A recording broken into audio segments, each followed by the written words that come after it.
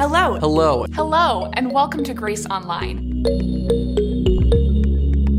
We're really excited for you to be able to receive an encouraging word from Scripture today. Because we know that God is already here, and He is ready to be with you. And let's get ready to hear today's message. As was mentioned, I am Pastor Marv Combs. I have the privilege of leading the service on Wednesday. We call it WOW at 11 o'clock. The Gospel, according to St. Luke, the 17th chapter, verses 11 through 19. Now on his way to Jerusalem, Jesus traveled along the border between Samaria and Galilee. As soon as he was going into a village, 10 men who had leprosy met him. They stood at a distance and called out in a loud voice, "Jesus, Master, have pity on us." When he saw them, he said, "Go, show yourselves to the priests." And as they went, they were cleansed. One of them, when he saw he was healed, came back, praising God in a loud voice, and threw himself at Jesus' feet and thanked him. And he was a Samaritan. Jesus asked, "Were not all 10 cleansed? Where are the other 9? Has no one returned to give praise to God except this foreigner?" Then he said to him, "Rise and go. Your faith has made you well." This is the gospel of the Lord. Thanks be to God. Grace, mercy, and peace to you from God our Father and our Lord and Savior Jesus Christ. Amen. First, writes the Apostle Paul to the Romans, first I thank my God through Jesus Christ for all of you, because your faith is being reported all over the world. And then, again, Apostle Paul to Timothy, I urge you then, first of all, that petitions, prayers, intercessions, and thanksgiving be made for all people. First, we give thanks. Jesus is traveling along the road up in the northern part of the area between Samaria and Galilee, and he comes across these 10 men outside the gates who have leprosy. And I don't know how well you know what leprosy is, but at that time, it was a terrible disease. It still is in parts of this world today, but then it was widespread, so widespread that it was written in the law of Moses, Exodus and Deuteronomy and Leviticus, what the priests were to do when they came across someone with leprosy. The person was to go to see the priest, and if they saw this little spot on their arm, he would say, "Oh, that's just a bruise or a scratch, that will go away. You remain with us in the community, you'll be fine." But if he saw that it had this look, if it looked in a certain way, and he could tell it was going to continue into full-blown leprosy, and he would be declared unclean and told to get outside of the walls. And from there, he would not only have to do that, but cover himself. And when anybody came near, cry out, "Unclean! Unclean!" and stay away. Leprosy is a particularly nasty disease.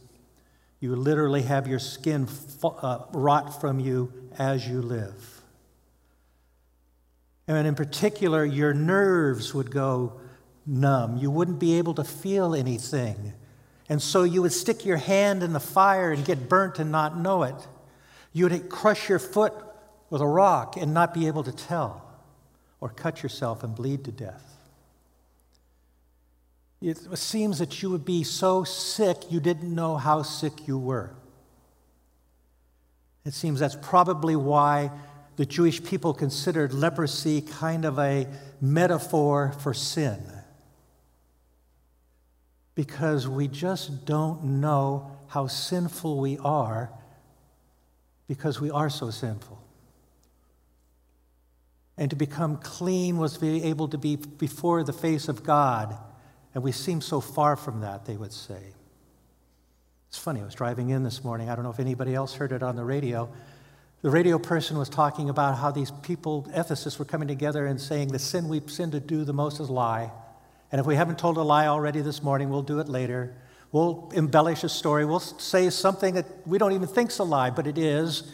And so we therefore say things like, well, at least I'm not as bad as that person. The only way that this people with leprosy could be renewed was to go back before the priest and be declared clean again. And now this message, this passage is all about thankfulness to God. And I want to remain somewhat true to that, but I got in a rabbit trail. And I'll take you down it just a little bit here for a few minutes. When I read this, has anybody else ever read Scripture and found something that the Holy Spirit must have just put in the day before? Because as many times as I've read it, I never saw that. You know? How many times I've read this Scripture? How many times I've preached on it for decades? How many times, and then finally I looked at this and I'm going, wow, something new. Where did that come from? And it's this. Notice, they called on him, Master, Jesus, have mercy on us. And when he saw them, he said, go show yourselves to the priests. And as they went, they were cleansed. Wait a minute. He didn't heal them on the spot and then say, now go get checked out.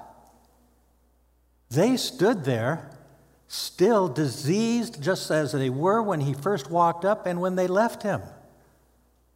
Then they went and were cleansed along the way. They didn't sit there and wait on the Lord for, okay, he said he's going to heal us, so I can't move until he says go. They entrust in the Lord, in faith with the Lord, and his promises, his implied promise there, go. The promise that they will be found clean. And I realized that is the way that God has done things.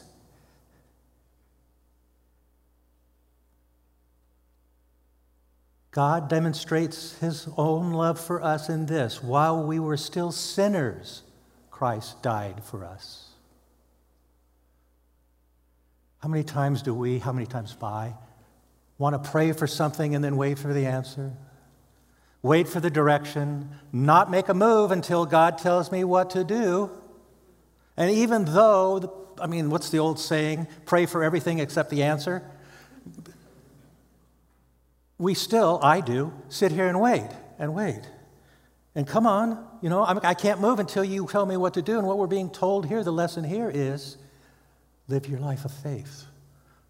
God may tell you the answer. He may not tell you the answer. You may. Now, here's another one. How many of, while you were waiting for the answer, life went on, and 10 years from now, I look back 10 years and say, God was all over that, and I never saw it. Look at what I wanted to have happen, never happened, but something else happened, and guess what? That was God's answer. He didn't look to me to say, okay, yeah, I can work with that, God. We, sinners as we may be here, though we may not be totally and completely healed, Christ gives us the promise of our salvation in the waters of baptism, in the meal, in the hearing of the word. And we, in our journey of faith, approach the priest, the high priest, the one God in heaven, with a full acknowledgement and that we know when we approach him, he will find not a spot, not a blemish. Okay. Yeah, one of those the Holy Spirit threw in there like just a minute ago. That was caught me off guard this week. And so, the Samaritan comes back and gives thanks. I'll make a little bit of I don't know if this is an actual distinction, but I use it. Distinction between gratitude and thanksgiving. And it seems to me that gratitude has to be glad you got the thing, and thanksgiving is given to the person that gave it to you. For example, if I needed a cup of water, didn't have one, someone would come up and give it to me, I'd be grateful for the water and thankful to the person who brought it. Just using that as, I don't know if that's a true distinction or not, but that's what I can see here, because I imagine every single one of those lepers was happy, had gratitude for being healed. But what made this one turn and not just be grateful for being healed, but being grateful to the one who provided his cleansing?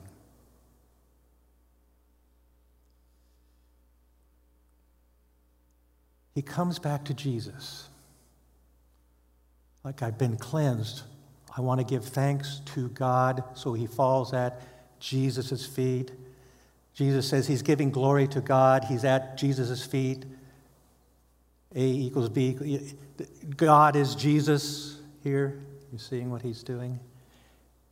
And at the end, Jesus says, go, your faith has made you well. In this translation. Actually, in the Greek, it has saved you. The trust in the promise of Christ to go on the journey to the temple has saved him. The promise of our salvation through Christ, and the promise as we go through this earth, this world, this journey on earth, will save us. And it brings me to an interesting, in my mind, thought. Thankfulness seems to be a big thing for Jesus. It seems to be almost a fruit of the faith for us to be a thankful people. Thankful for all things. And we are thankful for not just grateful for, let's say, our bread, but we're thankful for the one who provides it. We, as Christians, we can see past the clerk at the store, be grateful for that bread, past the baker, past the farmer, past even the land itself, and be thankful to God, our Father, who provided it for us. He provides all things. So when we pray, give us our bread, our daily bread, we are focusing it towards the one who gives us all good things, the Lord.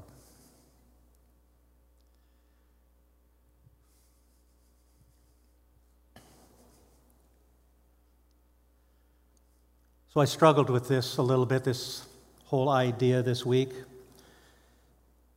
And so I looked a lot of scriptures up to help me work through this, and I'll share some of those scriptures with you now. You ever notice if you're thankful, it's hard to worry and be anxious? Stopping and giving thanks for what you have now or have received, rather than worrying about into the future. It's hard to be anxious. It's almost like they kind of will cancel each other out. And I think that's why we are told to have a heart of thankfulness. How many of us, I don't know how many of you have been confirmed as Lutherans, might have looked through the small catechism and remember this morning prayer. Luther writes, we are to pray, I give you thanks, Heavenly Father, through your dear Son, Jesus Christ, that you have protected me through the night of all harm and danger. How many of us do that?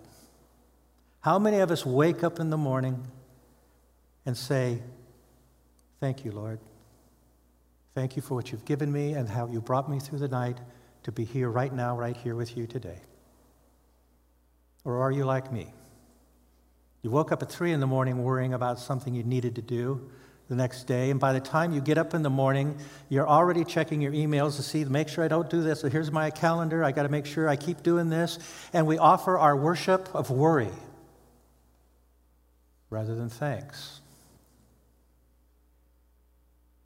We look at our calendar, and how do you give thanks for something that hasn't even happened yet? That's why I think that Thanksgiving can kind of cancel out anxiety. Not that you don't plan for the future. Not that you don't pay attention to those things that are to come, but first, give thanks. Have that attitude starting out the day with thanks. I look at St. Paul the Apostle. He's working with these churches, and he writes all his letters because churches are in trouble. They're having problems. And, for example, he writes his letter to the Thessalonians. And the Thessalonians are so worried about the coming end times that they're not really doing their Christian life anymore. They're more involved in, whoa, boy, here's going to happen. And we know those types of people today. You find them today. We call them the people, their heads are so much in heaven, they're of no earthly good. So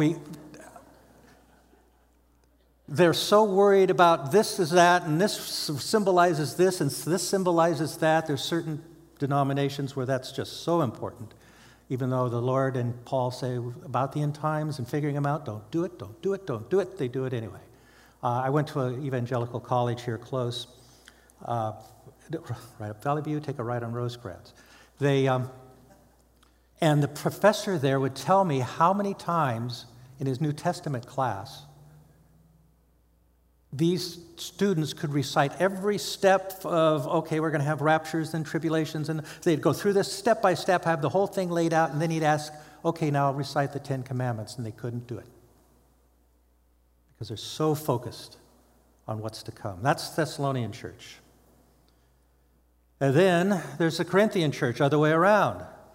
They've got it all. We're saved in Christ. We're free. We can do whatever we want. One guy marries his mother-in-law. Other guys are going to women of the night saying, well, I had 4 of them. No, I had 5. They're totally messed up. They're withholding the Lord's Supper from some people, and while the others are getting drunk, and it's a mess. And if I was to pray for these people, I was going to write a letter to them. It would open with, I'm pulling my hair out here. But listen to how Paul writes and opens his letters to the Thessalonian church first, and then to the Corinthians, to the Thessalonians. We always thank God for all of you and continually mention you in our prayers. And to the Thessalonians, I always thank my God for you because of his grace given in you in Christ Jesus. This attitude of thanks. And it's not, and here's the hard one. Here's the hard one for me. It's what got me so tied up this week. We are not only to give thanks in the good times, but the bad. God, who is there for us in all things to help us to persevere, we give thanks for him to get us through the bad things. And to me, I'm walking around, I'm going, oh my goodness, I'm supposed to give thanks for bad things? Example. This evening, we're going to have a nice piece of fresh swordfish. Found it. Going to cook it up. It's going to be wonderful. Love the stuff. I'm going to give thanks for that. Does that mean if I came home instead and some of our Norwegian friends were there with lutefisk? How many Norwegians we have here? Any Norwegians? How many? Who knows what lutefisk is? If you don't know, go Google it. They take a fish, a perfectly good fish, and somehow they dry it out over months, and they soak it, and then something about you have to soak it in lye for a few weeks later when you want to eat it, and then you have to soak the lye out of it, and it's disgusting from what I understand.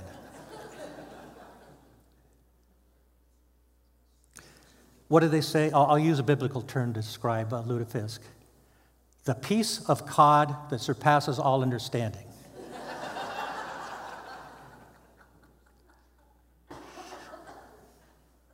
But instead, listen to how Paul writes this.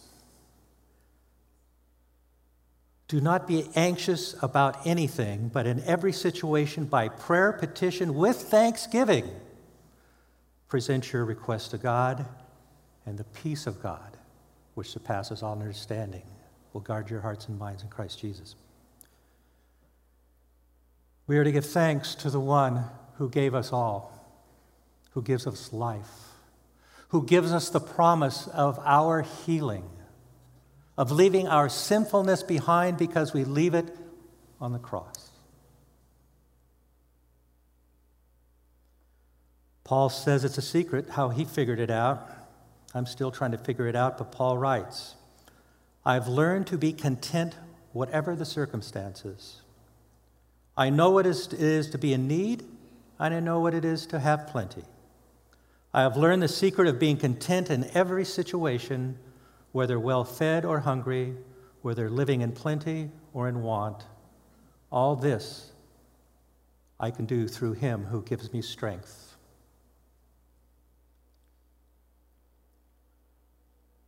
Because in the end, we can only give thanks to one that gave himself, gave everything for us. For God so loved the world that he gave us his only begotten Son.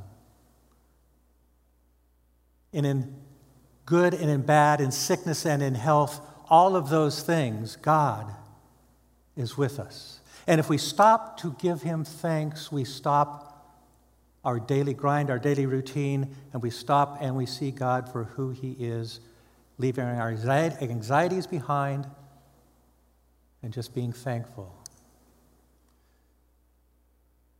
Remembering this verse from Romans.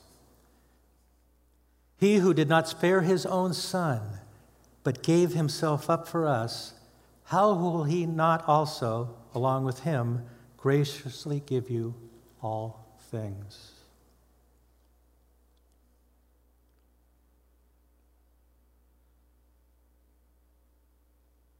Pause. Pause, the Lord said. Remember the promise that I gave you. Trust in me. Call it faith.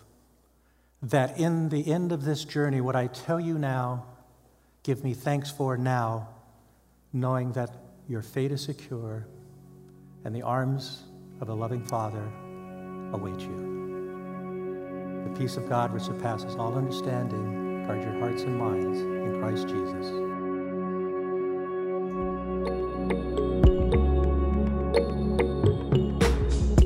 If you'd like more information about our church, please visit us online at gracehb.org.